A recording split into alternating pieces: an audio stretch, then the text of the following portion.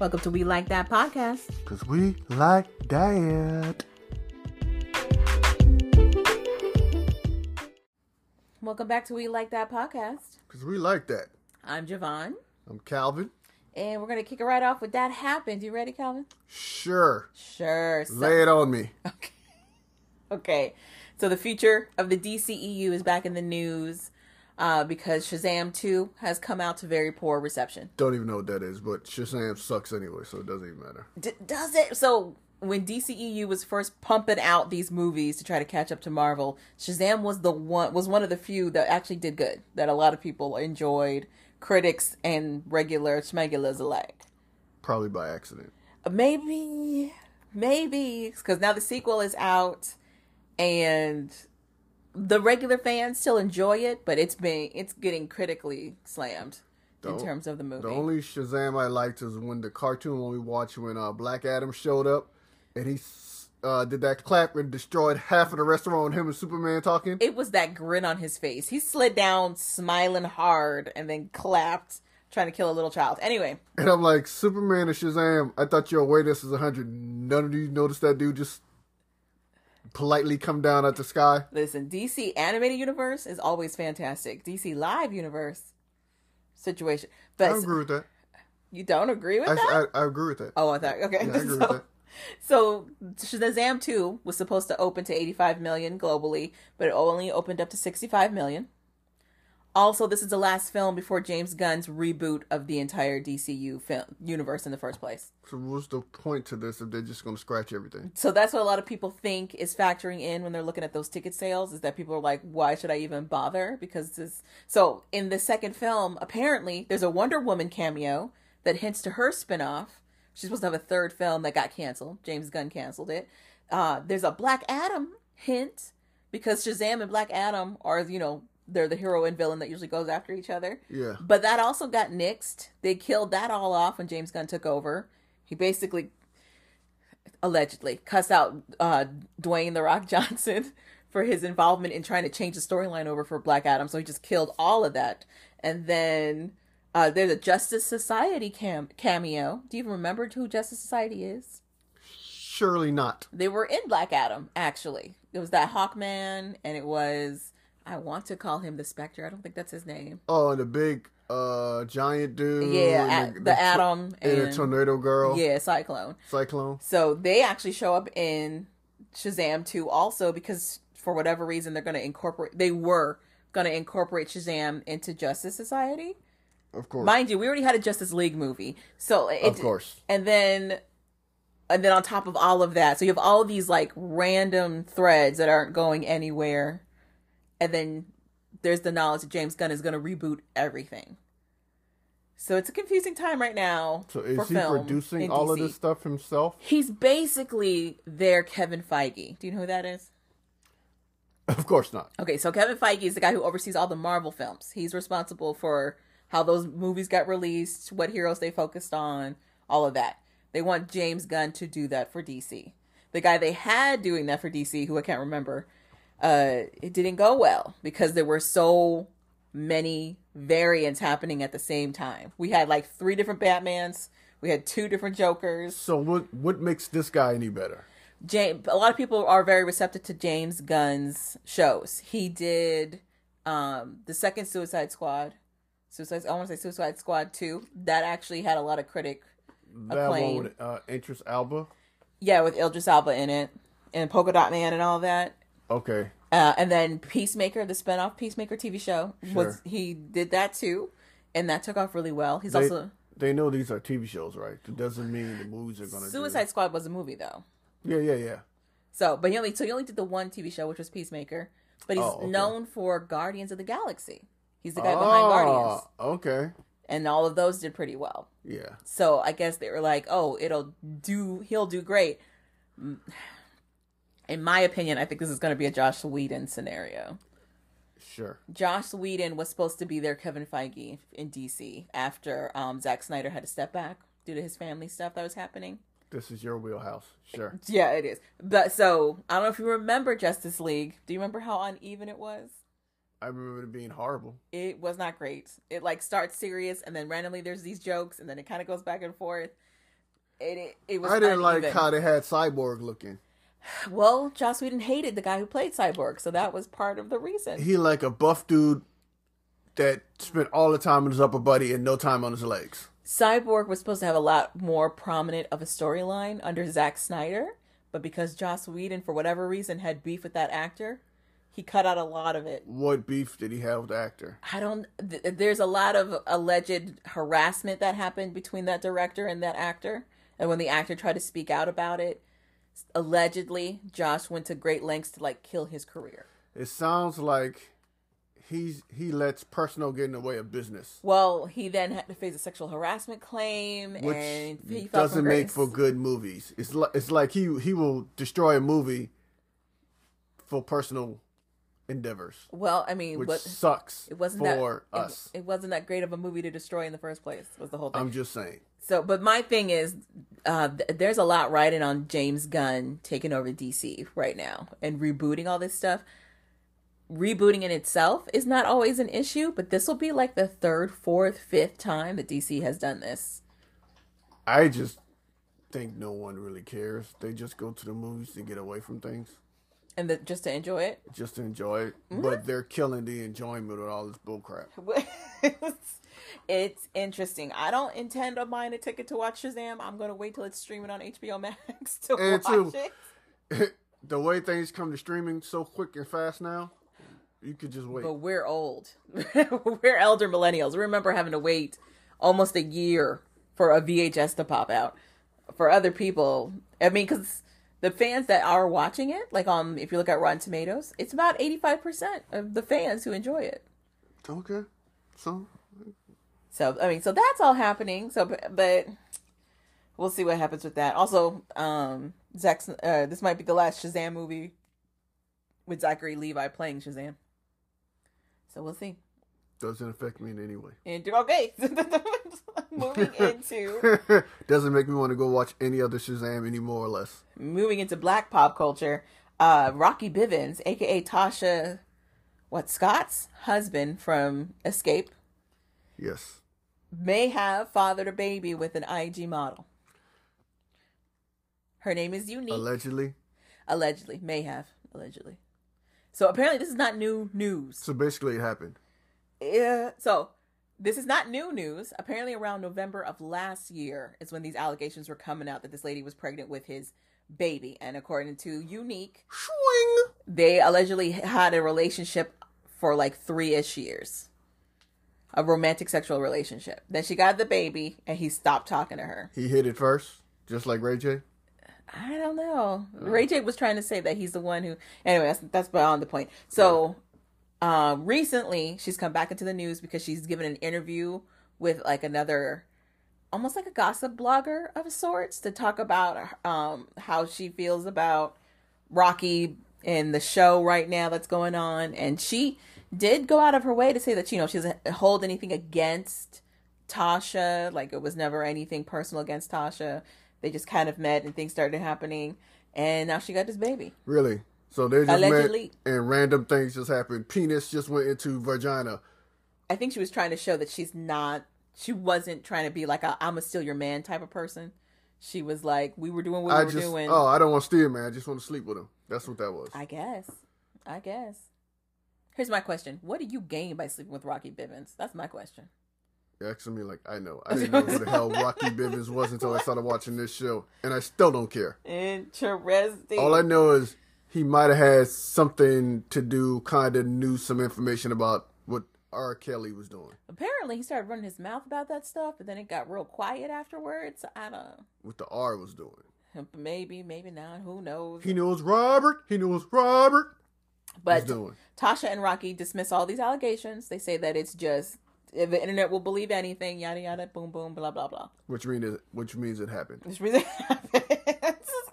Also with Xscape, Candy and Tiny are facing backlash with the latest episode, with a lot of viewers who watched this episode to watch it end with Xscape saying they want to be the headliners and SWV suggesting co-headliners and Xscape being like, nah, we're the bigger stars.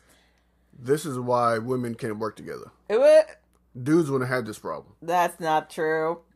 That's why BBD Bobby Brown, and New Edition all can do a thing together and be cool. Because technically, if you want to be honest, those aren't two separate groups.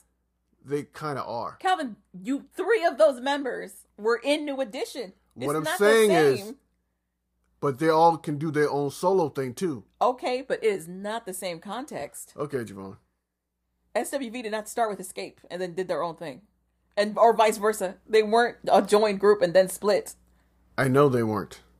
I'm just saying men will be able to put their differences aside and do this easier. That's all I'm saying. Your example was not in the same vein of context. It'd be like saying Prince and Michael Jackson could do this with no problem. Those two can do it, though. That's what I'm saying. It's not a male-female thing at all. No, just those two can do it. First of all, they didn't like each other, number one. Number two, my goodness. Prince thought he was better than Michael. Michael thought he was better than Prince. They were divas. So, but like Yeezy and Ludacris can probably do something together and co-headline. Wouldn't have a problem. Different context. Okay. Anywho, I understand what Xscape is saying. What are they saying? But they're wrong. What are they saying? That we should headline. Because they have not only do they have the music following, they also have that, trash TV following. Okay.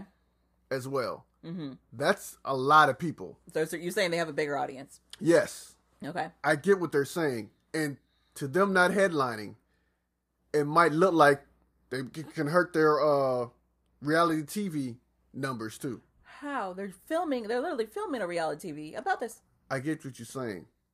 I can get what they're talking about. I think it's a pride thing. I don't think it's a money thing. At the same time too, SWV brought this to you.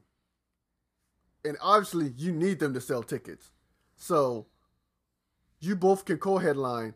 I don't see a problem with that. It makes more sense. Mm-hmm. And two, people are going to know more SWV hits than they do Xscape. Mm-hmm. It is what it is. So, I can understand SWV being like, bitch, what? Mm-hmm. Bitch, please. I can understand them being like that. Mm-hmm. So I'm not shocked. And second of all, you can't even get your group together to perform in the first place? Or agree on performing. So how the hell you can tell us you want to be headliners when you can't even get your group to agree to even do this in the first place? The thing that confuses me is like, yes, I don't even know if they necessarily have a bigger audience necessarily. Their reality TV show ended in 2017. Candy is known for being on Real Housewives, but people only know Candy. Like, they know she was a part of a group, but it doesn't mean what I'm saying there's going to be a crossover. They're going to bring in a little bit more. I'm not saying she's right. Mm-hmm. I'm just saying I get her point. Mm-hmm. You can get somebody's point and still be like, you're still wrong. So my thing is, why can't we both say we're co-headliners and then talk about the financials of that separately? Because you got to get that money shit straightened out first. You got to. But all they're talking about is headlining. So are we supposed to infer from that they're talking money is what is equating to headlining? They're going to have to find out. They're going to have to do a 50-50 split. Mm-hmm. But again, it's SWV's, it's their project, so... Like, I don't know that has anything to financials or particulars of financials. Uh-huh. But I tell you this much. I get what SWV is saying. Like, nah. Okay, so for me, you already have a group that's barely together. You've got one member that wants to get out. And she's, for whatever reason, not telling the girls that she has a full deal with Motown Gospel and is trying to go solo. So she's not even guaranteed to be a part of this performance that you guys are trying to plan. So right. Even if she doesn't stay and you now just have the three girls there, what makes those three girls headliner material over SWV? Nothing. Okay. I'm not saying that Tiny and Candy was right on saying what they said. Mm-hmm. I'm just saying I can understand why they said that. Do you even know what they said? That they should be headliners because they have a reality TV following that makes their fan base bigger than SWV. That is not what they said. That's what we inferred, but that's not what they said. What they're saying then? So that makes no sense to me then. If that's not the argument. They're saying since they've reunited, SWV has opened for them multiple times, and that it's not that they're not fans of SWV, but the promoters that they worked with when they went on tours with SWV, they always had SWV go on before them, insinuating that they opened as like openers basically for them. Which I don't think that was the case, but whatever. So that's what she says, and she's like, "We're not talking record sales, we're talking ticket sales."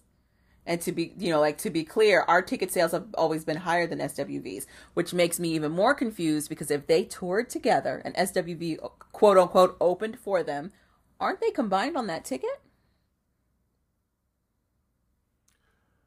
Yeah and no. How? Meaning, people are coming to see Xscape, actually. SWV just happened to be on the ticket.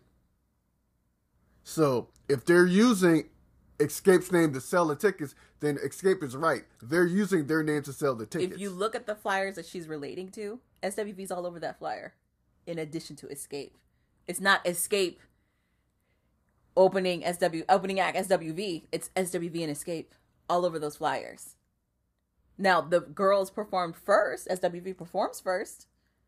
But it's both of them. Then I don't understand her. I don't understand what the fuck she's saying then. So some people are saying she's referencing the fact that people wanted to see all four members of Xscape. Because they didn't know when the next time was going to be that they could see all four.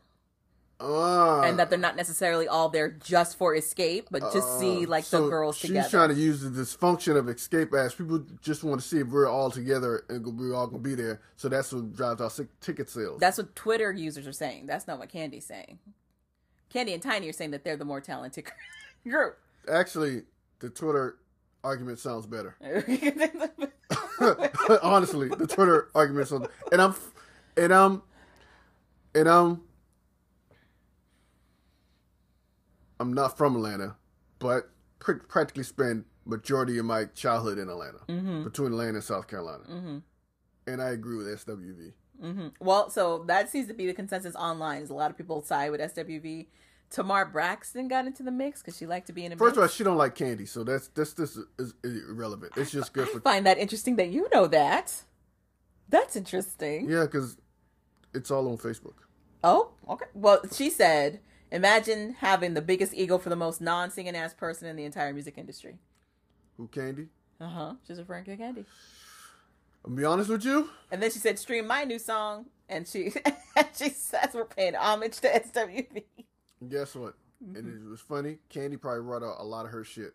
Oh. That's the irony about everything she just said. Okay. Now, guess what? She is technically kind of true. She is kind of right. She didn't say not the talented person. She said the most non-singing person. that's the phrase she used. She kind of right. But at saying that too, that heifer probably wrote some of the stuff that you're singing. Mm-hmm. So it's like a catch-22. Mm-hmm. SSWURV. But I just think, first of all, that's SWV's fault. Because they know all the dysfunction that goes on with Xscape. Mm-hmm. So the fact that they thought they can get this just to work easily and this was just going to be done quickly, is funny on their part. Because from the jump, it was already jacked up. Yeah. But it's funny that SWV knows more about what's going on in Xscape than Xscape does. Well. So, but yeah, I think they should co-headline. And I think the only reason SWV came out first, because they were like, fuck it, we going first. We going stage first. We going to kill this. We going to shut this place down. And then you come on after us. Mm-hmm. And half the crowd might probably be gone. So it don't even matter. Okay. So, You make your statement and you move. You move on. Well, it's clearly the show's not over. So they got to come to some kind of consensus over what to do. Because this show's nowhere near done. Yeah. And this was filmed at least a year ago. Okay. Well, we'll be watching. See what happens. All right.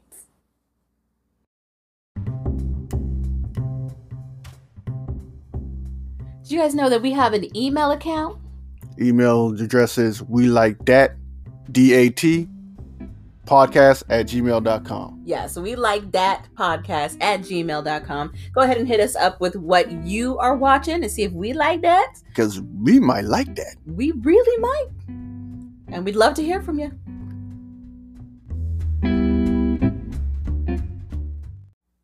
All right, you want to jump into the Life After Lockup, the latest episode? Life after lockup. Was that shorter? I don't understand your commitment to this bit. I don't know why. I don't know why. I think they need a theme music. Oh my gosh. Anyway, in this latest episode of Life After Lockup, we have 6 couples and a new face, kind of, sort of. We haven't seen them since last season, and that's Brittany and Marcelino, with the most boring storyline that I do not care about. You can easily wrap it up in a sentence. They are still around each other. They still don't get along. Some strange reason they and decided it feels made up to bring them back. For some strange reason, they decided to bring them back. Don't know why. It all felt forced. Nothing's changed. What happened between them in the prior season was that he was allegedly cheating. That was the whole storyline, was that he was allegedly cheating. If you got on the Reddits or you looked at any of the blogs that recap Life After Lockup stuff, there was a heavy sentiment that it was all made up. That this was all created by the couple and possibly producers in order to make the show, quote unquote, juicy. So what happened was, Brittany wanted to have a threesome. Marcelino didn't want to. She kept pushing it and pushing it and pushing it. Finally, he gave in. Plot twist: the threesome was with one of her friends that she was locked up with. I don't even think she was pushing it that hard like you make it sound. You make it sound like she was on his ear every day. Yeah. She was like, I want to have a threesome. And he was like, no. So then she brought it up once when she first got out of prison, and then she brought it up again at the tail end of that other season they were on. They went through some stuff. That was it. She brought it back up. He was like, I don't want to do this. So eventually he curtailed to her. She basically did what she wanted to do. Mm-hmm. It backfired on her. Did it? I think. That's the other thing. Did it backfire? I don't even know if it backfired. No one knows. I don't, because she gets upset over a photo her friend has of Marcelino. Marcelino allegedly sent a dick pic to her friend, but he didn't do anything further with his friend. First of all. Secondly, it felt made up. Thirdly. And now he's going to all the brothels, I guess, in Vegas at the time. Supposedly he was just trying to hit up all these sex workers. Meanwhile, at the same time, trying to get his poker career off the ground, which never happened. So now, fast forward, this season, they're in Orlando. Yeah. She made it seem like she moved to Orlando to get away from him and have a new start. Plot twist, he's there with her. Not much of a plot twist. You know what? It really ain't. So they literally showed him before she goes, I decided to stay with him. They literally show him at the bar. So blah, blah, blah. Fast forward. His mom's come over to watch the kids. They go out. Now she's trying to figure out where his head is. Apparently his head is still in Vegas. I don't know why, but he misses Vegas. And she's like, go back to Vegas because you don't want to be with me. Go back. He goes, get in the car. She says no. And then, thanks to God, it ends there. And we can move on with our lives. It just feels like such a phony storyline. It's not to say that the rest of these storylines feel like so fresh and new, but it feels so fake. Because it is. Ugh. I think it really is. Let's move on to a better couple. Who you want to talk? Yes. Who you want to talk about next? I want to save the. Let's talk about Sean and Sarah. Good Sean job. And Sarah. Good pick. Also, don't really have much going on in this episode. Sarah's still hemming and hawing over whether or not to tell Sean about Anthony, the baby daddy of her eldest child. And finally she comes clean. Sean kind of corners her and is like, what's going on? You don't want to be with me? Do I disgust you? Did he corner her or did he just be Sean? You know. How did he be Sean? Because everything was even keel. Nothing, even his anger was even keel to me. That felt like he was forcing himself to show anger. Like, flipping stuff. Man. Stop hitting the table. But, he didn't even see, I don't know. It seemed like he was trying to fake, because I think he doesn't want to be in a relationship anyway. That's so interesting. But he brings it up to her first, basically. She's sitting outside. He starts talking to her, and he starts asking her questions about why she doesn't want to be around him, which leads her to finally admitting she's talking to Anthony. You don't find me attractive anymore, Sarah? I don't know what the jump was from, yes, I'm talking to my ex, which now means I'm fucking this ex. I don't know. But that's a jump they want us to make, producers and or this couple. And Sean gets mad, and that's really the end of their little storyline. Sean's little temper tantrum was hilarious. It wasn't even hilarious. It's just like, dude, if you're going to have a temper tantrum, I need you to actually have a temper tantrum. I mean, there was the part where Sarah's trying on fake boobs with water balloons. I like how he was doing like the Charleston in the grass, like he was angry. I'm angry.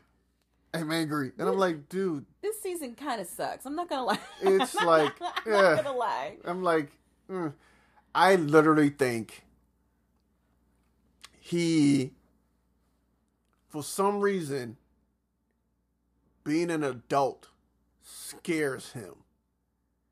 And now that they have a child, I think because what is he really overreacting for? Mm-hmm. Let's be honest. She's trying to figure out her other child's baby daddy could be responsible enough to be in her life before she introduces him into that child's life. Mm-hmm. Okay. That's all she really did. Okay. She didn't tell him. Guess what? I think they're trying to play on the whole, but she kept it a secret thing. And then they're also trying to play on the whole. Guess what happens? We started the season with her being like, I feel neglected. And now the tables are turning, supposedly. Guess what? Couples keep secret from each other. I mean, that's true, but this is also a reality TV show. So they gotta up the ante for whatever storyline they're trying to push. Correctamundo. Interesting. But that's pretty much it for Sean and Sarah. We can go to Blaine. Okay. Blaine and Lindsay? Blaine and Lindsay. All right, how about Blaine and Lindsay going? Blaine and Lindsay are about to get it on. It was, again, also felt really forced and random. It's about to get X-rated, and they faded. It got real random. She slowly takes off his shirt. She's literally doing like chores around the house. She brings him back to the bedroom. They're having the most asinine conversation. It's not even anything that leads anywhere. You're not going to let me finish my seductive sex tape and then recording? She pushes him on the bed and goes to take off his pants. Meanwhile, there's cameras everywhere. Can I do it? She gently pushes him on the bed. Slowly takes off her shirt. Then she slightly takes off his belt buckle. One. Pull. Another. Then she slowly pulls down her pants and finds a electronic device on his leg, and then she freaks out, and then that's when they get into argument. You can continue. Oh, interesting. It didn't matter. Like, this all took a matter of seconds. She goes from 0 to 100 like she normally does. And it's just like, why didn't you tell me what's going on? And Blaine is pretending to act like he doesn't know where this is coming from. What are you talking about, Lindsay? And it's like, what are you talking about? I made a great deal with the lawyer. I don't got to pay the $15,000 and I get house arrest. I don't have to go to prison. I still have my freedom. I can go anywhere except out of the county lines. Right. I just can't leave the state, basically. I just can't leave the state. What are you talking about? But Lindsay's also freaking out about what the ramifications are for her own probation, because when she initially got approved to be with Blaine, even though he was an ex-felon or an ex-convict at the very least, they weren't aware of the fact that he had these open warrants. So, which also makes me wonder, they don't do a check when you name who you're going to be staying with? Then they got to clear him? Apparently not. Interesting. Anyway, she's worried about what it means for him to be technically on house arrest and her staying with him. Because technically he's an inmate. And she's an parolee staying with an inmate. clearly it doesn't matter because they're still together. So I don't. I'm sorry I got put on house arrest, Lindsay, and I didn't tell you. It was just random. She gets real mad. She slams doors in his face. That's pretty much it. Who else knew before me? Bubba knew. My dad knew. Jacob knew. Something last one finding out? Yeah. It felt again felt weird. Water to the face. Again, she literally fills up a cup of water at the sink and then just throws it in his face. I was like, okay. Yeah. But again, this is the lady who took scissors to a table. I mean, that could be real. That was the best scene. That could be real. I don't know. History. She just etched her name in this dude's desk for no apparent reason. And to jail, she went back to again. Sure. True. But yeah, that didn't make any sense to me. But I kind of get what she's saying, if it makes any difference. But then you would think they'd have told her, no, you can't be with him because he has fines and he has warrants. I would think they would do that. Wouldn't he be an assistant for having fines and warrants? Yeah, that's how the lawyer found out that he had all of that stuff open. I don't think... So, yeah, it's kind of strange how she got paroled to him anyway. Oh, together. Yeah. In the first place. Yeah. But that's neither here or there, I guess. Who knows? Moving right along. You want to do Puppy and Eric, or you want to do Cameron and Eris? Oh, let's do Puppy and Eric. Again, another pretty short and succinct one. It's right after her talking with her mom about the fact that she knows about Eric cheating on her with his ex-wife. They load up in the car. They're driving home. They get into it because Puppy finally tells Eric, I know about what you were doing with your ex. He tries to gaslight her and is like, it's not all that. You're overreacting. This is your imagination. Public service announcement for guys. Again, when you're going to have an argument with your lady friend, you might want to be the driver. Mm-hmm. Because I'm not... Oh, God. Okay. Women tend to, when they get upset and angry, they don't care about their lives or your life at that point. If you guys die, you just die, and she's gonna follow you to wherever you go, heaven or hell. And we're gonna finish this argument though, no matter what happens. Mm-hmm. We're gonna finish this argument. So Puppy's driving, and she's not even looking at the road anymore at this point. She's just looking at him, and he is like fighting the air, punching the air or something. Is he punching the air? I think he has like these... She stops the car. Temper things where he just punches the air. And it looked like maybe she slammed on brakes and he was just trying to brace himself. No, she didn't slam on no brakes. She stopped the car and then it looked like he moved to hit her and then pulled back at the last minute. Okay, that's what I saw. Mm-hmm. And so, because Puppy's like increasing the speed of the car every time she gets angrier. He's like, someone like, you want me to drive? And she goes, sure. And I'm like, that's the smartest thing you said this whole time. But she stops the car. He's cussing her out. She's getting mad. He gets out the car. She takes off. And she takes off. And she gets mad at the camera that's still in the... She yanks the camera out the car thing, whatever that it was attached to. And that was it. And she drives off. And that was pretty much. And then we see her and, what's her face? Amber and her mom talking about what happened, what she's going to do after the fact. Because again, Amber is like you just packed, whatever she called it. Uh-huh. We just threw everything into a truck and just drove off. Mm-hmm. So now they're trying to figure out, are you really going to fall through and stay away from him, or are you going to go back? Right. We know she's going back. You think she's going back? Yeah, of course. Think so? Yes. She does have the... Oh, God. The look... She did... I don't know, man. She just looks... She's... poor child. Okay. She needs help. She needs to talk to somebody. Professional. Hopefully. Everybody does. We all need to.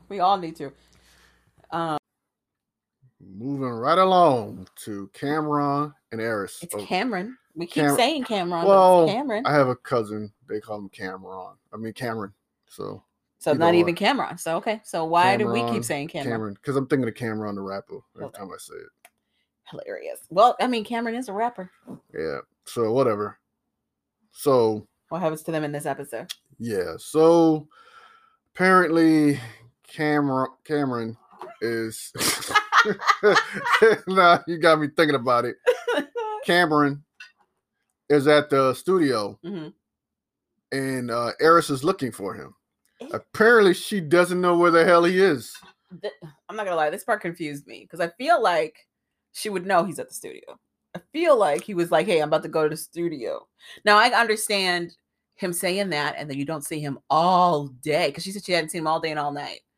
That I get. Then why she keeps saying, "Where were you?" I wonder if she thought he went somewhere else because she keeps thinking he also is partying somewhere without her. You know what I mean? I don't think she thinks he was at the studio that entire time. Did she not hang out with him at the studio before they got there one time? She did, but they weren't there like for the whole day. You know what I mean? It was like if an hour, if that. Sure. Once again, that's her fault. I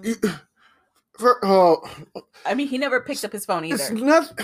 He's nothing about him that says responsible or, hey, I should check in. Nothing about him says I'm checking in. Okay. Nothing about him says that. Okay. This dude has never had responsibilities, never had to check in. I don't think that's true. Doesn't know how to check in. I think he has had responsibilities. To check in with a PO. That's the responsibility. That's it. I've never. Oh, there's nothing about him says he's been in a real relationship at all. Okay. I don't know where this hope y'all see in this dude. This hope of relationship in him. I don't know where in his face that said I'm good in relationships. I think she was saying. I don't see where y'all see that at. Because they've had this fight before. We saw them have this fight their wedding night. That's the reason you have these fights, because nothing that he doesn't understand. I guess she thought because we had that previous fight. No. He would know that I'd like him to check in every so Guess what? They keep having that same fight. So evidently he doesn't know or doesn't care. That's not part of him. Why do you think it's going to change?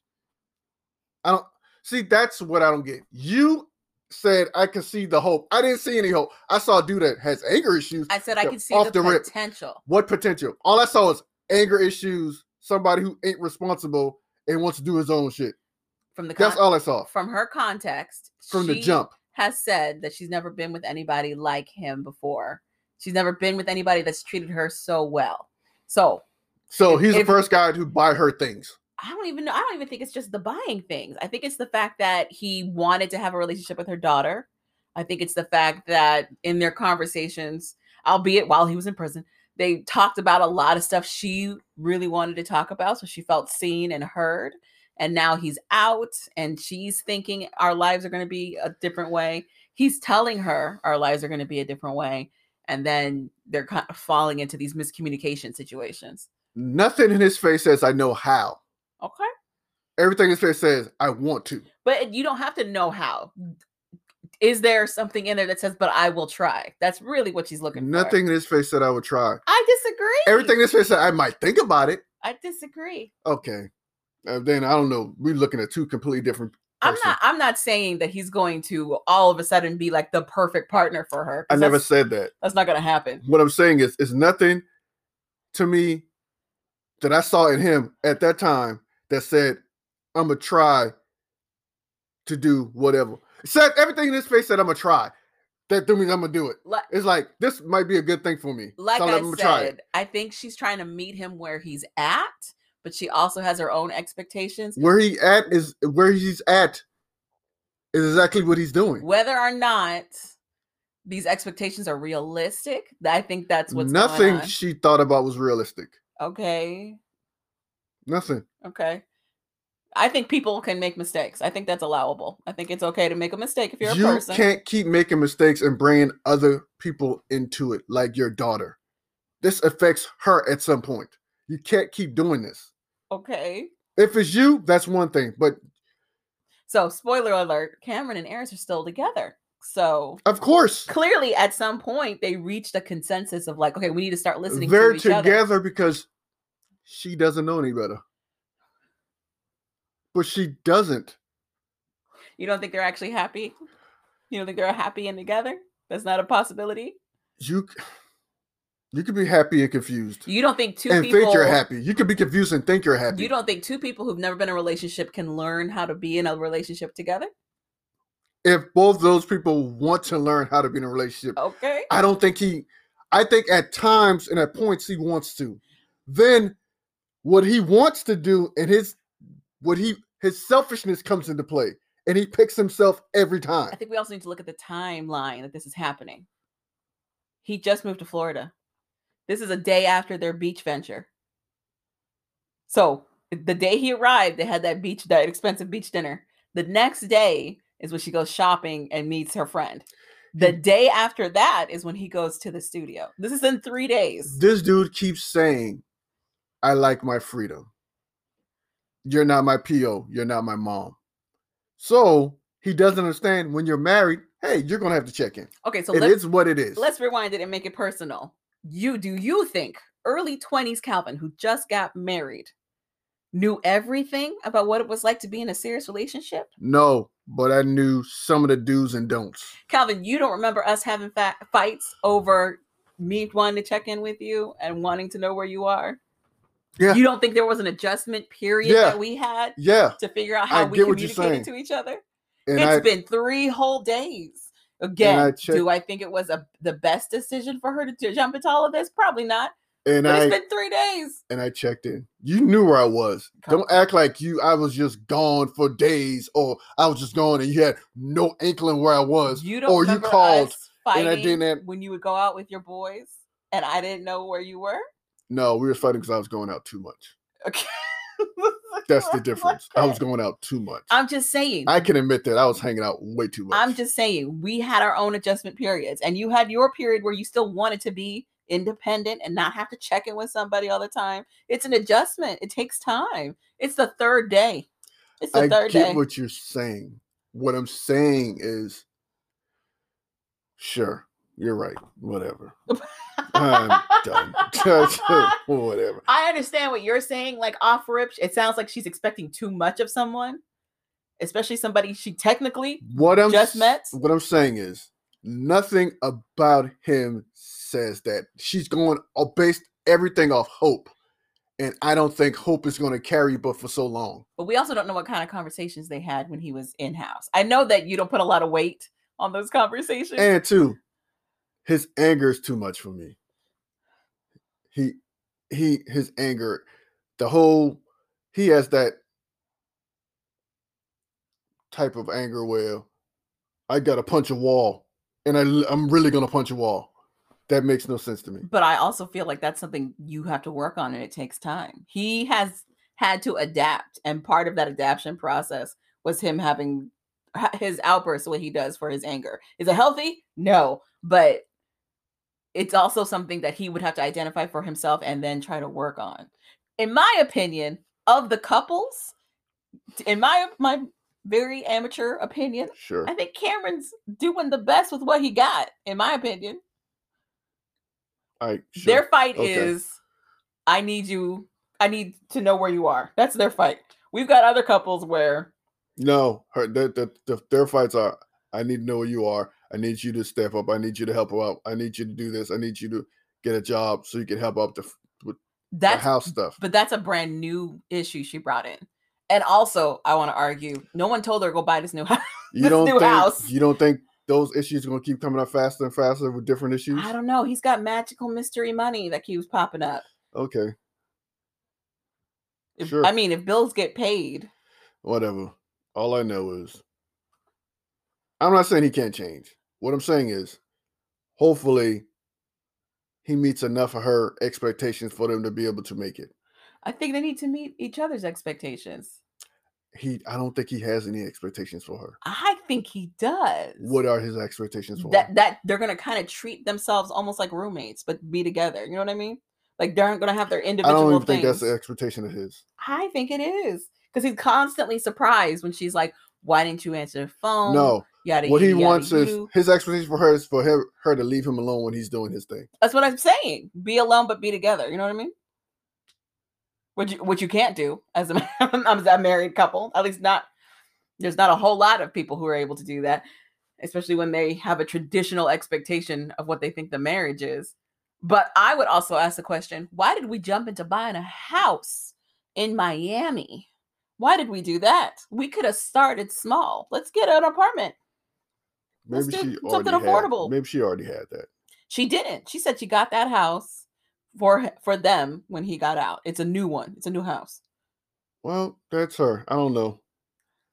It is. She don't strike me as making good decisions anyway. So are you shocked? Well, if you understand that, then why are you so blown by her expectation of Cameron? If you know that she doesn't make good decisions, why are you so blown by her expectations of Cameron? Because you can easily tell it doesn't make sense. But you just said that she doesn't make good conscious decisions. You're right. I shouldn't. Yeah, you're right. So I shouldn't. I'm not.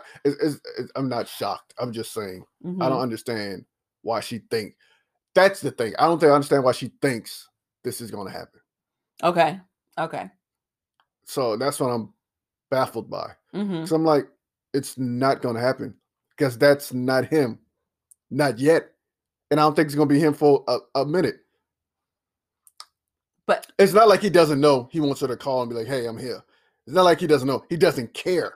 I have been in a situation where the writing's on the wall. This person is all but told me that they're not going to do the thing. But because I have feelings for them, I'm thinking they're going to do the thing. I'm like, well, of course they're going to do the thing. Why? Because they love me. Why? They're going to do the thing. No. Why? But sometimes people get surprised and they do. They do the thing. Maybe I was taught way differently. Interesting. I'm not going to ask him more than once, maybe twice. If you don't do it, then I'm done with it. I'm just saying, I don't think she asked him at all, is what I'm saying. Like, they had their fight before their wedding. She told him, I need you to check in. Right, but he was drunk. Like, does he even remember the conversation? When he woke up that next morning, he was like, where's my ring? Like, he had no idea. Then she sat down and told him, I need you to check in. First of all, he's not paying her any attention anyway. Especially if she starts talking about certain stuff, he tunes out. That's what we do. We tune you out. We know when to tune you out. Because it's all just blah, blah, blah. Sounds like the Charlie Brown thing. Womp, womp, womp, womp, womp, womp, womp, womp, womp, womp. It's easy for us to get there. You got to treat it like ESPN. You got 30 seconds to get in what you need to get in, the pertinent information before we go womp, womp, womp, womp, womp. You ever saw highlights on ESPN?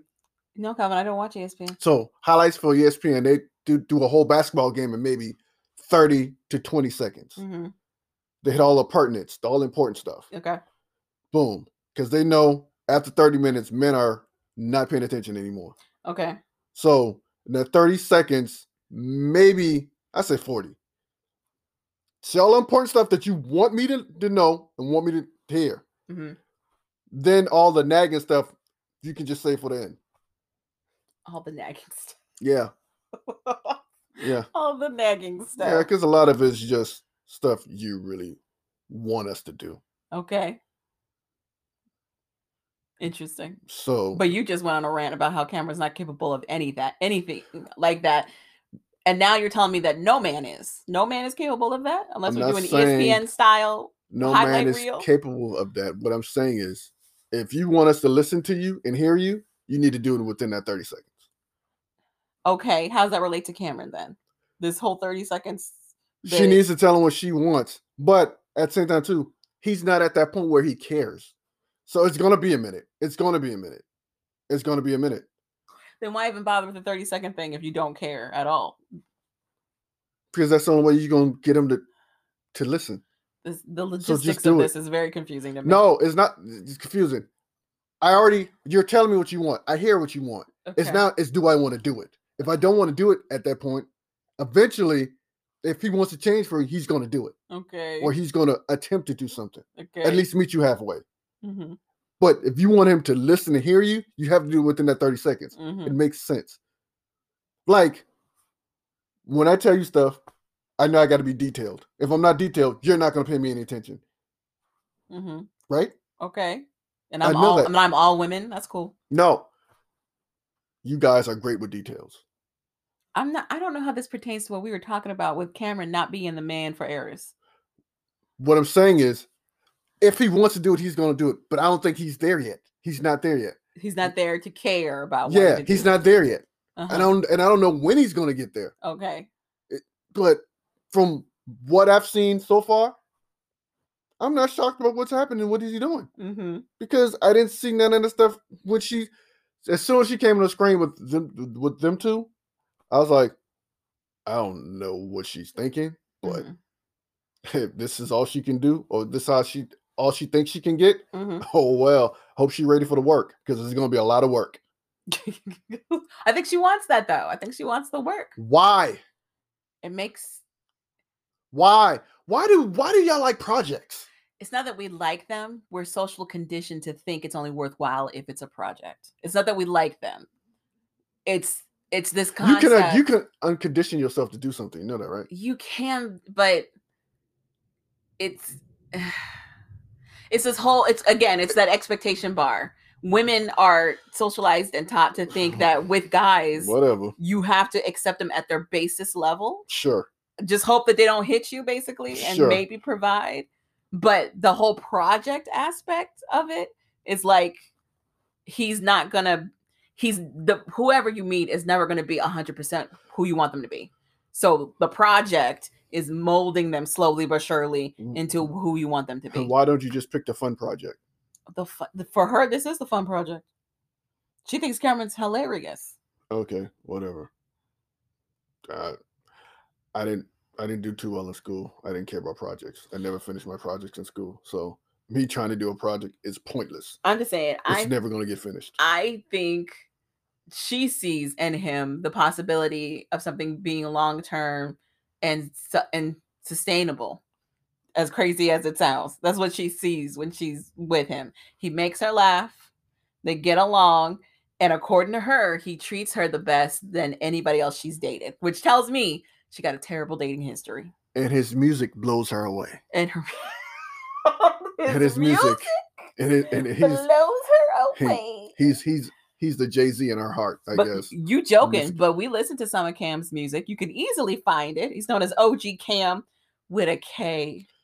He's not paying us to promote this stuff. On Spotify. You liked his Bitty Bitty Bomb Bomb little remix? I'm not going to like it. It was catchy. I'm not going to lie to you. The Bitty Bitty Bomb Bomb was catchy.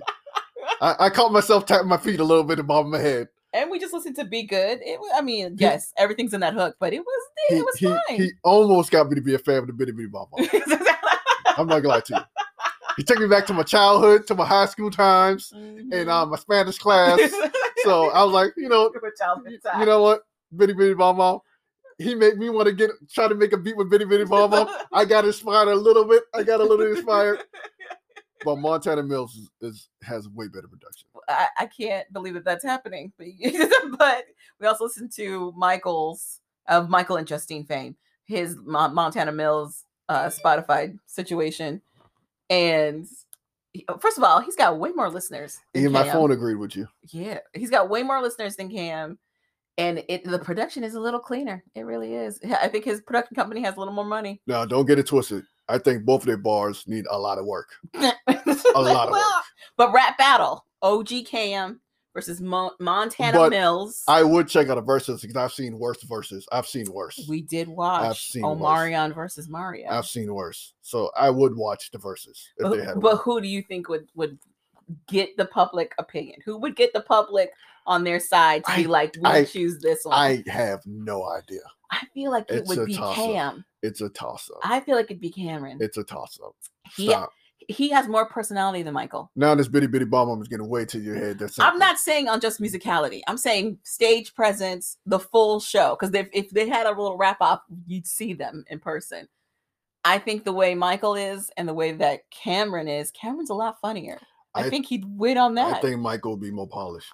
Michael would be more polished, but who would give you the better show overall? I feel like it'd be Cam. I think neither. It's just gonna be a nice train wreck to watch. You have to choose one. Which one? I choose. Walk away. I choose entertainment. That's what I choose. I choose the funny. Goodness gracious. But yeah. Let the fans choose. Y'all choose. Let us know which one you think. You can find their music on Spotify and tell us which one you like better. You really can. Michael is known as Montana Mills. Cameron is known as OG I don't understand why we're giving them this much press, though. Because we discovered their music. And in the context of the show. We're not getting anything out this deal. I'm just saying, they hinge a lot of how they're going to make money on their music. And then we listened to their music and we were like, so what's the backup plan? Like it's interesting. It's interesting. I'm gonna do it right there and get it right there. I was looking on the hole all the time. Listen, Cam kind of reminds me of like old school, not our old version of old get school. Right there. The way that he sounds reminds me of like 2000s era rap. And then with Montana Mills, it's definitely more today's version. Trap beat. Yeah. In my opinion, that's how I sway that, which is probably why I like him a little more because he reminds me of music I listened to coming up. If y'all trying to figure out what I thought, I didn't put that much thought into it. I thought both was okay. You're so crazy. Not that good. I wouldn't listen to it. I'm not gonna lie. I might sample or try to get the Bitty Bitty Bomb Bomb just for shits and grins. You're so crazy.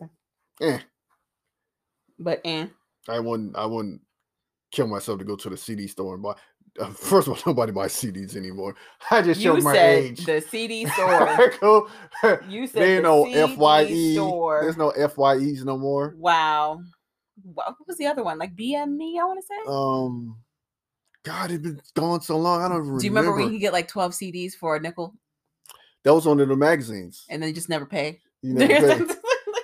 Oh man, that's how I got all my music. I did like those 12 CDs for a penny. You did have, and then never paid anything. You did have that Kenny G CD for random reasons. First of all, Kenny G is amazing. I need you to respect the name. Kenny G is trash. For a saxophone player, he's trash. He's not just a saxophone player. First of all, he's not known for playing the saxophone. First of all, that is not his instrument that we know him for. Is the kindergarten recorder? That's his. You said the kindergarten recorder. The kindergarten recorder, is that his instrument? What is it? What is his instrument? It's not the saxophone. Then what is it? I thought it was a saxophone. I'm just imagining him on like that old school recorder. Why you laughing? My gosh. Outside of downtown DC, right? Mm-hmm. Right in front of the Hard Rock Cafe. Mm-hmm. Was a guy. He would play the recorder, the kindergarten recorder. Interesting. And he play little songs. Okay. And I'm like, dude, I'm not giving you no money for playing that bullshit. Something I used to play when I was a kid. Was he playing Hot Cross Buns? Like, what was he playing? What was he playing? What is that? I've never heard. What is Hot Cross Buns? What? This is the first song you learn on those kindergarten recorders. Mary Had a Little Lamb.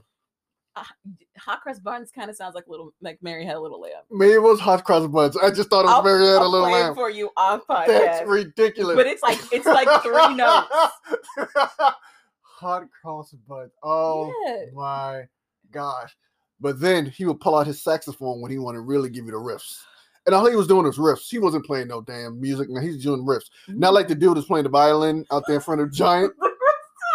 At least the dude in front of Giant is actually playing music and notes. But he was only playing one song over and over and over. It was the one song. Really? Yeah. He got me. I thought he was playing a plethora of songs. I thought he was playing a plethora of songs. The sound was so crisp. I know. I thought he was playing a plethora of songs. I'm like, sir, maybe you need to try to go downtown DC and get with the orchestra or something. I do have questions because he had his signage out, trying to do, what do they call it? It's not necessarily a panhandle, but he was trying to, busk basically right there outside of the Giant. Where did he get the money for the amplifier? I don't know. But back to the dude in front of Hard Rock Cafe. We are so far off scale. We were talking about Love After Lockup. We can get back. Okay. So he pulls out his saxophone, right? I used to talk to him. He pulls out the saxophone, right? And he'll be doing all his riffs. I've never heard him play like a regular chord or like a C or a D or a G. I never heard him play any chords. Mm-hmm. He just riffs. Then all of a sudden, a female walked by, somebody walked by, and then he all of a sudden started playing the Sanford and Son little thing. And people be like, oh! And he like go back to riffs, and then that'd be like his hook to get it. And all of a sudden, and he'd just riff and just play that all damn day. And you could hear him. Mm-hmm. And he'd be like, he about to hit that Sanford Son. 5, 4, 3, 2, 1. Sanford and Son. Dun, dun, dun. Every time. That's all he would play. He's so crazy. And then you had the dude playing the buckets with the shopping cart as the symbols. Why is that funny? I'm so confused. Because he played go-go. I'm not gonna lie to you. I want to spit a couple of bars. I'm like, you and these bars. He was kind of hot. But yeah. Anywho, back to Cameron Ayers. I just think I don't see. It's gonna be a long project. That's all. But I think she wants that. I think she's here for the whole project. So I think that's our review for Love After Lockup for the week. Do you have anything for the listeners that you like? Any shows that you're checking out that you think might be a good possible watch? Night Agent. And now I can talk. Netflix's Night Agent.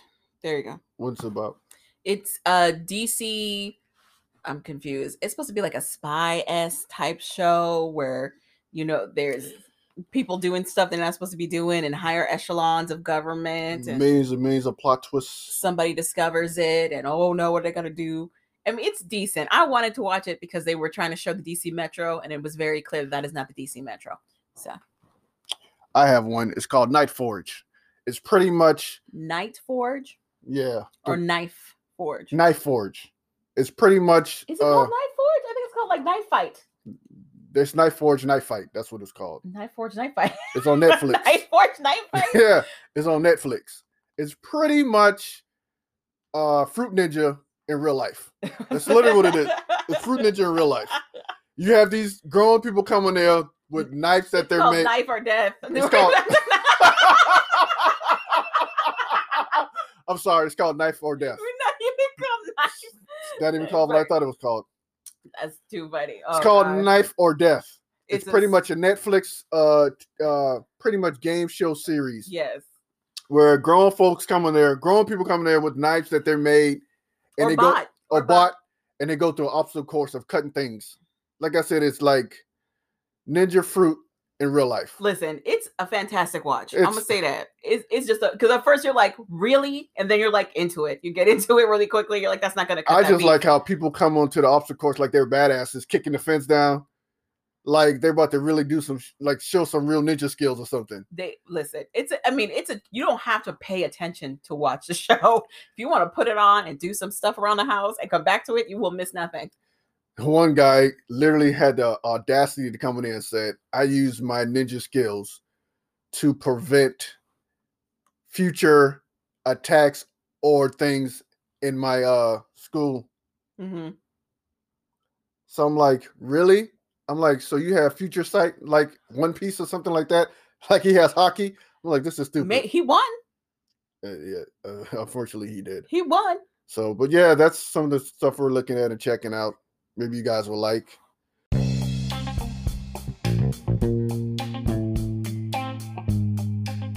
Do you like that? Because we like that. Listen to us on all podcast platforms, especially Spotify. Interact, do all the things. Because you know we like that.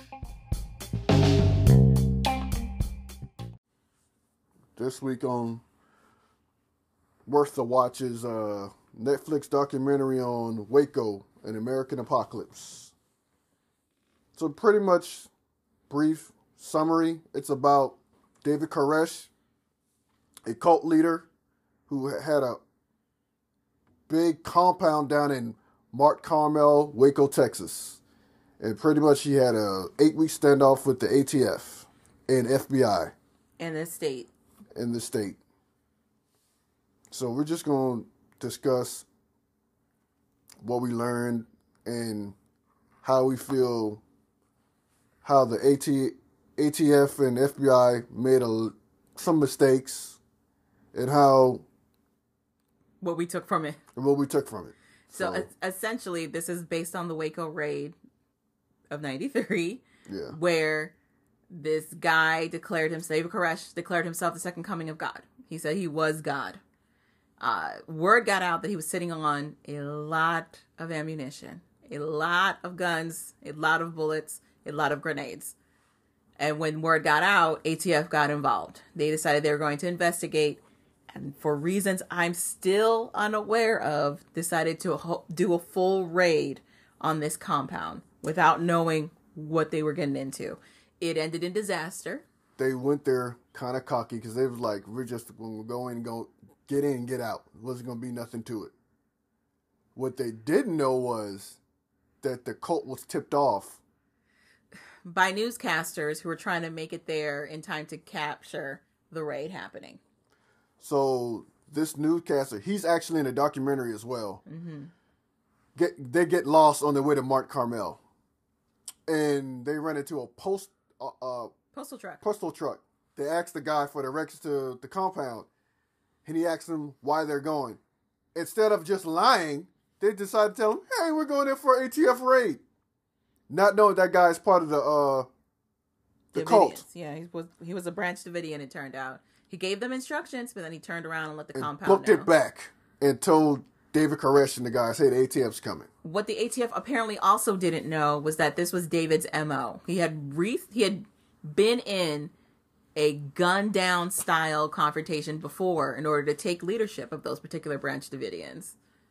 There's a whole backstory with David. He was raised by a young single mother who was 15. He got really into the Bible. He was made fun of a lot for his appearance.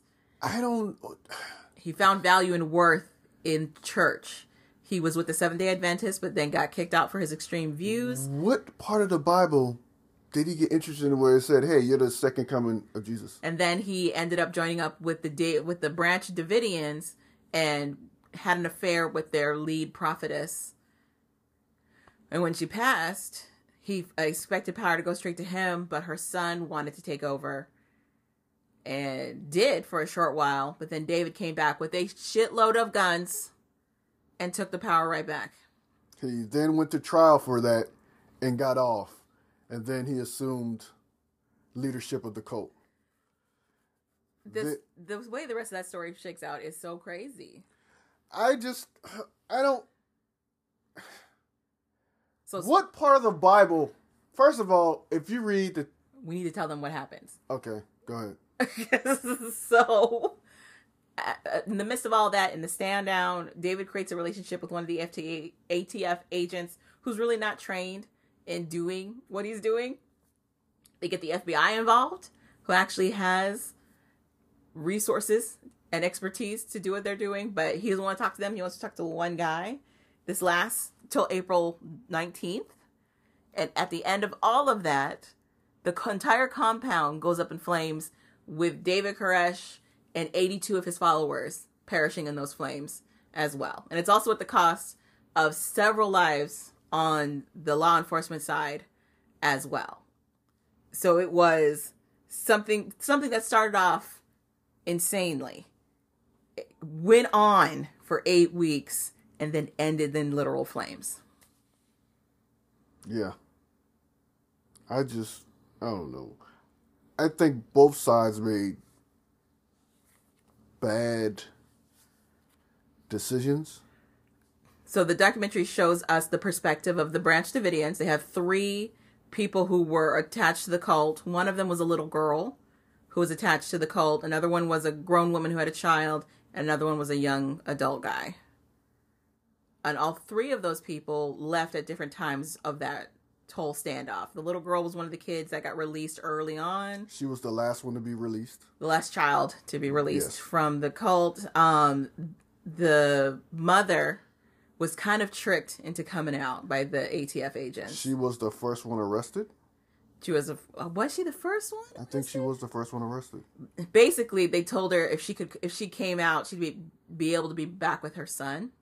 So she comes out and they arrest her immediately. That was the first start of the bad face. Yikes. And then the young gentleman, he manages to stick it out in this compound for quite some time. Until the end. Almost to the end. When they start lighting the fires, which he's under the impression were lit by law enforcement, he manages to get out through one of the holes in the building that is deteriorating in the midst of the standoff. I wonder why he wasn't in the bunker with the others, though. That's a good question. I think he might have been. But then he saw like a hole or something. He saw some other people. No, he said they were headed down the hallway, and then everything went up in flames. Okay. And they could barely see through the smoke. That's why they told everybody to get their gas masks. He said the second in command took his gas mask off and just succumbed to the flames for some reason. I don't know why, but I just... But those Davidians see that as martyrdom. They don't see it as anything else. But suicide is frowned upon in the Bible. They don't see it as suicide. How's it not suicide? They see it as devotion. Oh, because they don't think they set the fires. Right. That's okay. Got you. They think something else set the fires. They think that the FBI set the fires when they were knocking down the building. Yes. Which, when they were knocking down the building, nothing was happening. It was just knocking down walls. True, but if you're looking at it from their perspective, they also don't think they're the ones that started this standoff. That's another thing, too. They don't think they started anything. Right. So if you're in that headspace of like, oh, we were just defending, and they've been coming at you for weeks with the music. So they say they were using all kinds of tactics, playing music nonstop, phone stuff. That's where trying to sleep deprive them. That's where I think someone made a call. I'm like, you need to get this over now. Mm-hmm. You need to end this. This is taking too long. We need to end this now. It's making us look bad, and it's costing money. That's why you're saying the tanks, because they use the tanks to actually bulldoze into the building. I see what you're saying. I see what you're saying. This is taking too long. We need to get this over now.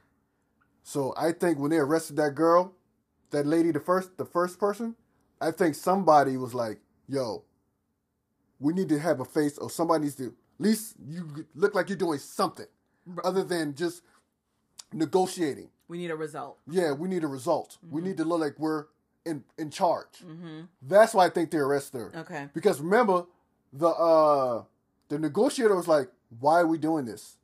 This is going to make us look bad with the rest of them. And now you're just going to mess everything we're doing up. Because remember, him and the tactic squad were button heads too. Mm-hmm. Because remember when he called David, it was like, yo, who has that big 50 cal muzzle pointing at our other guys across the field? Mm-hmm. And they took it out the little flap they had it and moved it. The tactical people got mad because now they're like, we don't know where the gun is. Mm-hmm. So now we're mad because who told them to do that? As long as we know where that gun is, we're fine. We don't care if he pointing at us. As long as they don't shoot, we're good.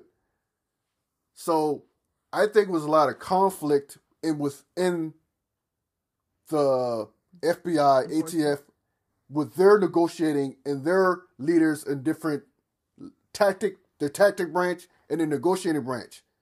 So I think that right there was a problem that started a lot of the false escalation. They talk about how the communication was terrible. Yeah. But also, again, when they did the raid, I was asking you, why wasn't the FBI there day one? Because it's only guns and stuff. That's what ATF handles. We don't, unless it's something crazy. They didn't think it was anything crazy. They thought that these guys had a bunch of guns, and we're just going to go in there, take some of these guns away from these guys, see what they got, done with it. I'm just saying, I didn't realize how big of a precedent Waco set for how they were going to do things moving forward. Yeah, because everything else I've watched in terms of, or at least in fictional terms of like handling standoffs, handling whatever, there's like 3 different acronym groups all together, working together for this one scene. And with Waco, it just started with ATF. It was just them. And they didn't even call for FBI help. No. FBI help got brought in. After the fact. After the fact, but not by the ATF. Like on top of that, not even by the ATF. So, anything with firearms and stuff like that, and tobacco, whatever, alcohol, that's their lane. Clearly it wasn't. Because they had no idea. What happened was, number one, the news kind of fucked everything up. Screwed them over. Yeah. Number one. Number two, I don't think they knew fully what they had. But I feel like they should have. I feel like that was part of their intel. They should have done a further investigation. We just need to know. The intel is just to know that you have something. The compound was humongous. It wasn't like he was going to a regular house, first floor, maybe a second floor. This was a huge building. But if you listen to those, if you go back and watch it and listen to them at first when they go in there, they thought it was going to be a breeze. Yes, because they were hyped up on the fact that they were ATF. That's what I'm saying. And they never even faced anything like that. I'm not shocked that when it went left, they panicked. I'm not shocked by that. I am. I'm shocked that they even decided to do the raid the way they did it. I'm not shocked by that. I am. I'm not. I thought we would do a lot more intelligence before we decided to do all this. It's the same thing with the police when they go do kick doors. They know there's drugs, but they don't know what else is going to happen. They just go in there to kick the door, and they just go because they get to wear all the gear and all the guns and have all the assault rifles. It's an adrenaline rush. Mm-hmm. That's all it is, really. I'm going to kick in the door. Yay. They don't think, maybe when I kick in that door, someone's going to kick it back. Somebody might kick it back. Mm-hmm. And when that person's kicked back, we're just going to shoot everybody and ask questions later. I'm just saying, even after the shock of that, say, even if you give them the benefit of the doubt, like they weren't aware that all that was going to happen, how they handled it moving forward after that, it didn't get any better. It didn't get any better. In their defense, at first, they were actually handling it pretty well. Were they? Yeah. They negotiated with David for him to come out. He agreed and he reneged. That was another thing. But they kept negotiating in good faith. I think the whole mission was to get all the kids out. I think if they got all the kids out... But they didn't get all the kids. What I'm telling you is, I think if they kept negotiating and they let them do what they were doing, instead of starting pushing things forward, if they got all the kids out, I think they were just going to go in there and just wipe everybody else out. They were like, fuck it, we're coming in no matter what. You either come out or we're coming in to get you. Mm-hmm. I think they were going to do that. I think they wanted to get all the innocent women and children out first. Because if they got all the women and children out and then they went in for David Koresh and all that thing went down, nobody would have probably even cared. Mm-hmm. Except other cult fanatics. Mm-hmm. But everybody else wouldn't have cared. They'd be like, by the time y'all went in there and got him and do what y'all was supposed to do, what took it so long? The things that got me, though, was that no one was paying attention to the ramifications of these actions. Like, no one was. Even if they just wanted to get the kids. And they were separating these children from their families. They were separating these kids from their family and putting them in, like, foster care systems. They were trying to use the kids as bait. The kids were bait. To get the other adults who wanted to come out and be with the kids out. But they only got one adult, and then they screwed the pooch on that. They got 18 kids out, one adult, and then they screwed the pooch on that. Yeah, because I think someone was like, look, we need to see something. I'm just saying, after the first 5 children, if you weren't getting adults coming out, maybe change a tactic. Maybe go a different route. It's nothing you can really do because you don't have anybody on the inside to tell you what's really going on. So you're kind of at the mercy. So I think they did what they could do. I think what happened was, like you said, someone said something. So now we need to see a result. The result was her getting arrested under bad faith. That started escalating everything. That's when they went to the music at night, all that stuff. But you also had the different factions all doing their own plans. It wasn't cohesive. The music at night thing was the FBI. ATF had their own thing that was going on that was separate from that. And then you had the tactical team that wasn't under either of them that was doing their own thing. That was the problem. No, they weren't talking to each other like, hey, we want to do this. Because here's what another thing I think happened. Each level was getting a different set of rules. Or told certain, like the dude that was overall everything, he was told, you need to get this over now. He wasn't relaying that back to the negotiators. Mm-hmm.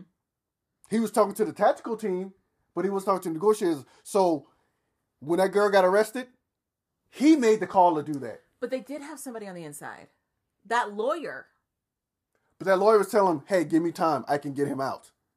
Just let him finish this, whatever memoir he's doing. But they still had somebody who was going in and out. That lawyer didn't start going in until, like, later on, after. That's what I'm saying. I feel like after the 5 kids situation, they should have went the lawyer route. Oh, I get what you're saying. Okay, I get what you're saying. They should have, like, okay. Oh, I get what you're saying. But that lawyer didn't get there until one of the people who was in their parents decided to send that lawyer down there. No, he was David's lawyer. He wasn't. There was another lawyer that was for one of those guys. Okay. But David's lawyer was the one that was going in and out. I think that David got that lawyer because that dude that's in the documentary, his mom came down and found a lawyer. And that lawyer went in and let me talk to David. And he's like, David, I'm here to get you guys out and negotiate on good faith so you guys won't ever woo-de-woo. He started talking. Then he came out and look. He said he'd come out, but he wanted to finish his memoir or whatever. Oh no, God told him to finish stay. his revelation. Yeah, stay and finish his revelation. Write his book of Revelation or whatever crap he was saying. Which leads me to another problem. By the way, there's a game out called Far Cry 5 that's literally Waco. Big video game.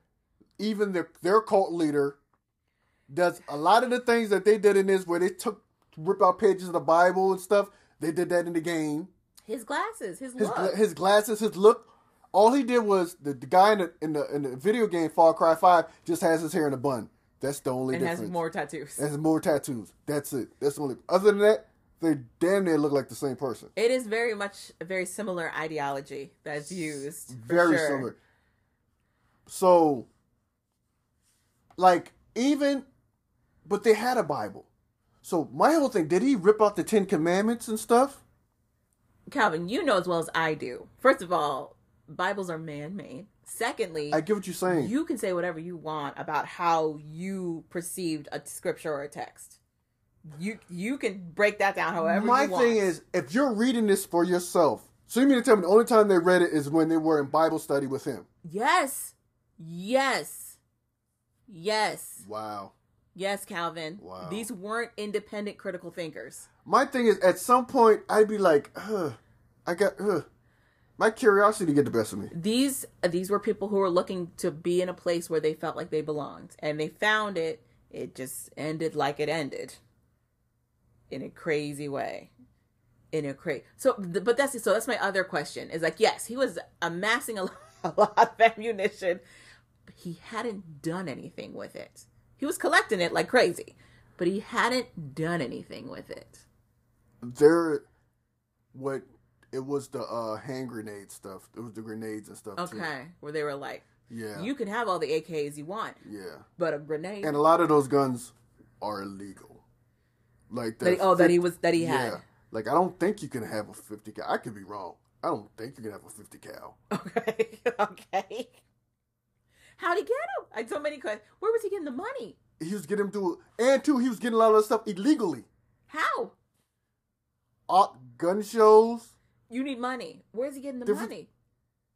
Those people. Remember, that guy was a post office dude that tipped off they got tipped off by the news people. That guy, he was a post office dude, so he was working his regular job. Stole the truck. No, he was a post office clerk. So they had regular jobs and just were going back to the compound. Yes, that's what it looks like was happening. Okay. Some of those people had regular jobs because okay. Because she said her dad was a post office dude or whatever. He was driving, which leads me to believe a lot of people didn't get their mail that day. I don't think he was a post office worker for the town. The way I interpreted that was that he was their post office worker. This is early 90s rural Texas. I get what you're saying. I think he signed up to be their postal worker. So I think they gave him a truck to get to the post office, pick up their mail, because so many people lived there, and take it back. That's what I thought they were doing. Okay, that's well, I've never grew up in that rural of area, so I don't know how that would operate. Actually, tell you the truth, my uncle was the bus driver for high school. Okay. So I kind of did. Okay. Somewhat. Because my Uncle William, he was a bus driver for his high school. So he would get up in the early morning, get in the bus, drive up, pick all his people up in the area, and then take them to school. And then drive them back and just park the bus, I think, in front of my grandma's house. Wow. Yeah, I think. I could be loosely off a little bit from some of the details, but I think that's what happened. It's just crazy. The story is riveting. If you like a true crime documentary, this is a good one for you. And see if you can watch it with other people and have a debate about what you think went wrong and what happened. Because to me, like, at some point, curiosity will get me. Like, for instance, my mom told me not to do a lot of things. curious. Okay. So that's what I'm saying. Like, no one at no point decided to pick up this Bible and just look at it. Maybe the children did at some point. Because there were people who escaped that cult too. Or people that got kicked out of that cult. Mm-hmm. So I do think there was maybe a few people who had that. Oh, because the young girl the last child who got freed, who's a documentary, her mom left. So I do think there were people who were critically thinking and were like, oh, I don't know about this. But they either left on their own accord, escaped, or they got kicked out. Okay.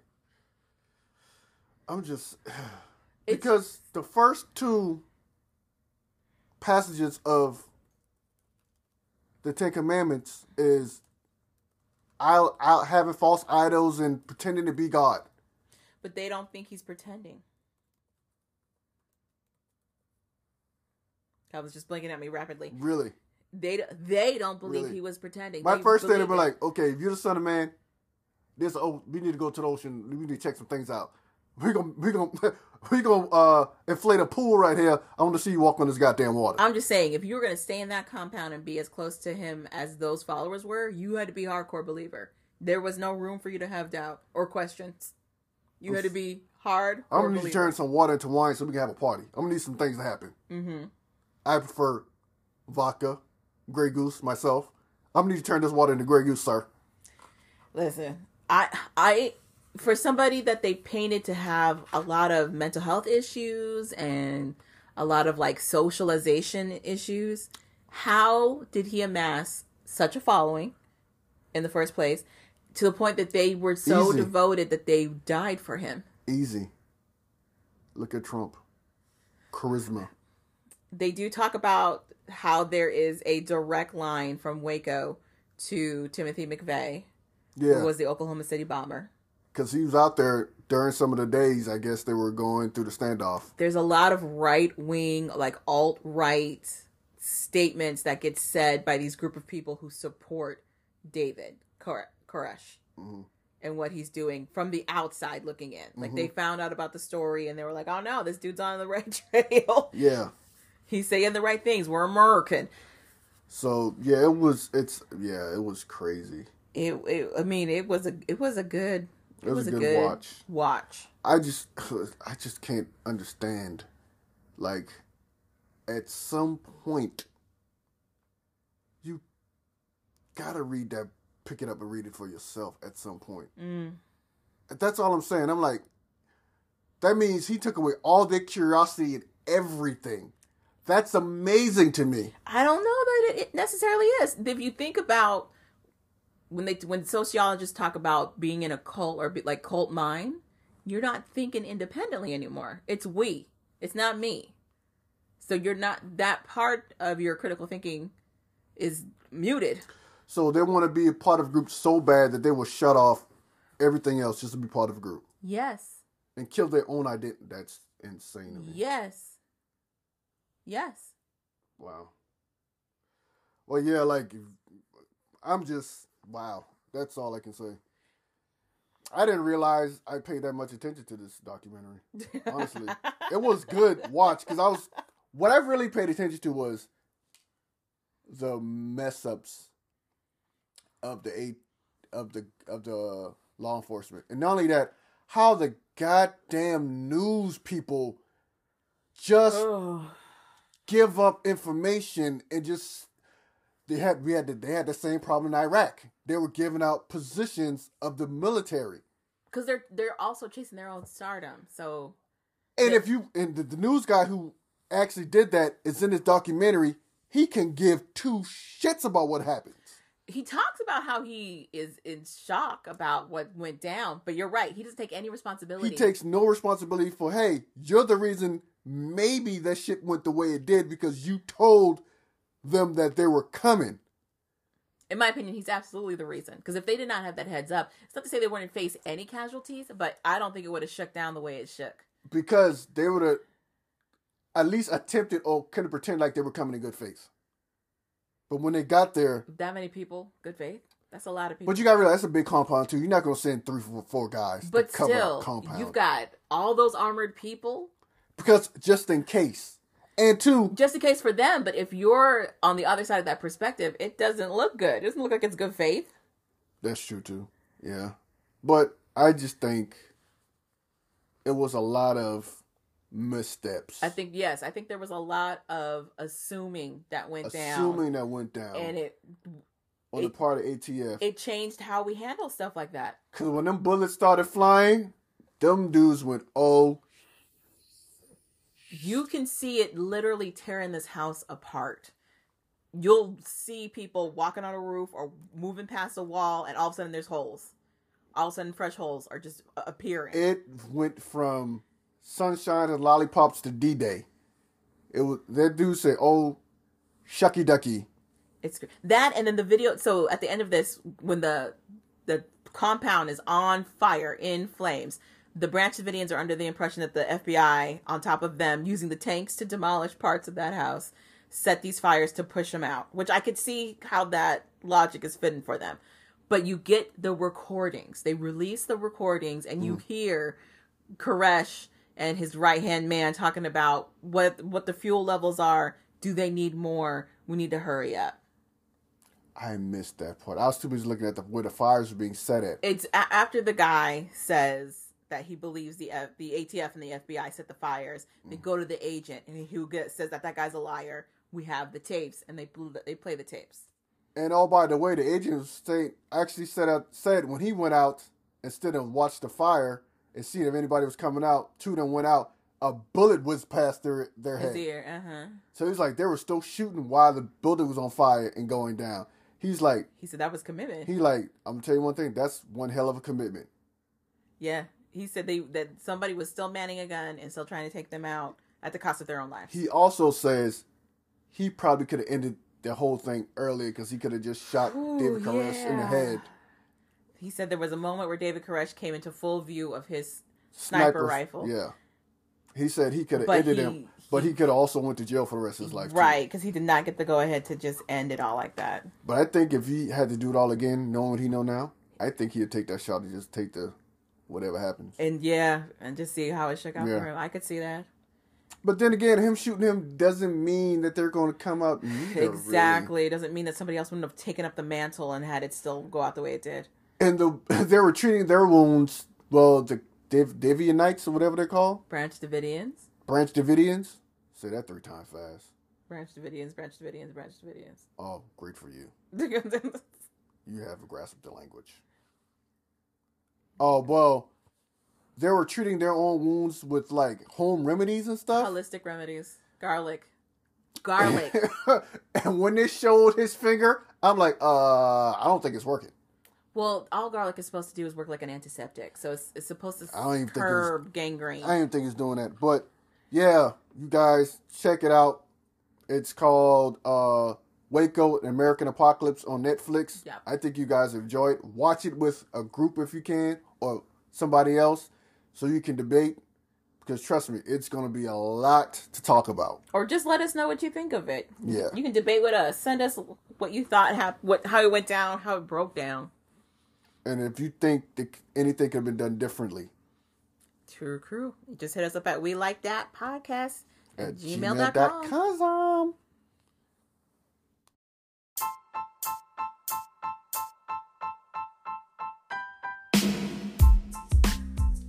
All right, thank you for tuning in for We Like That podcast. Because we like that.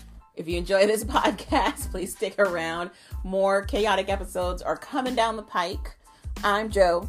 I'm Calvin. We'll see you next time.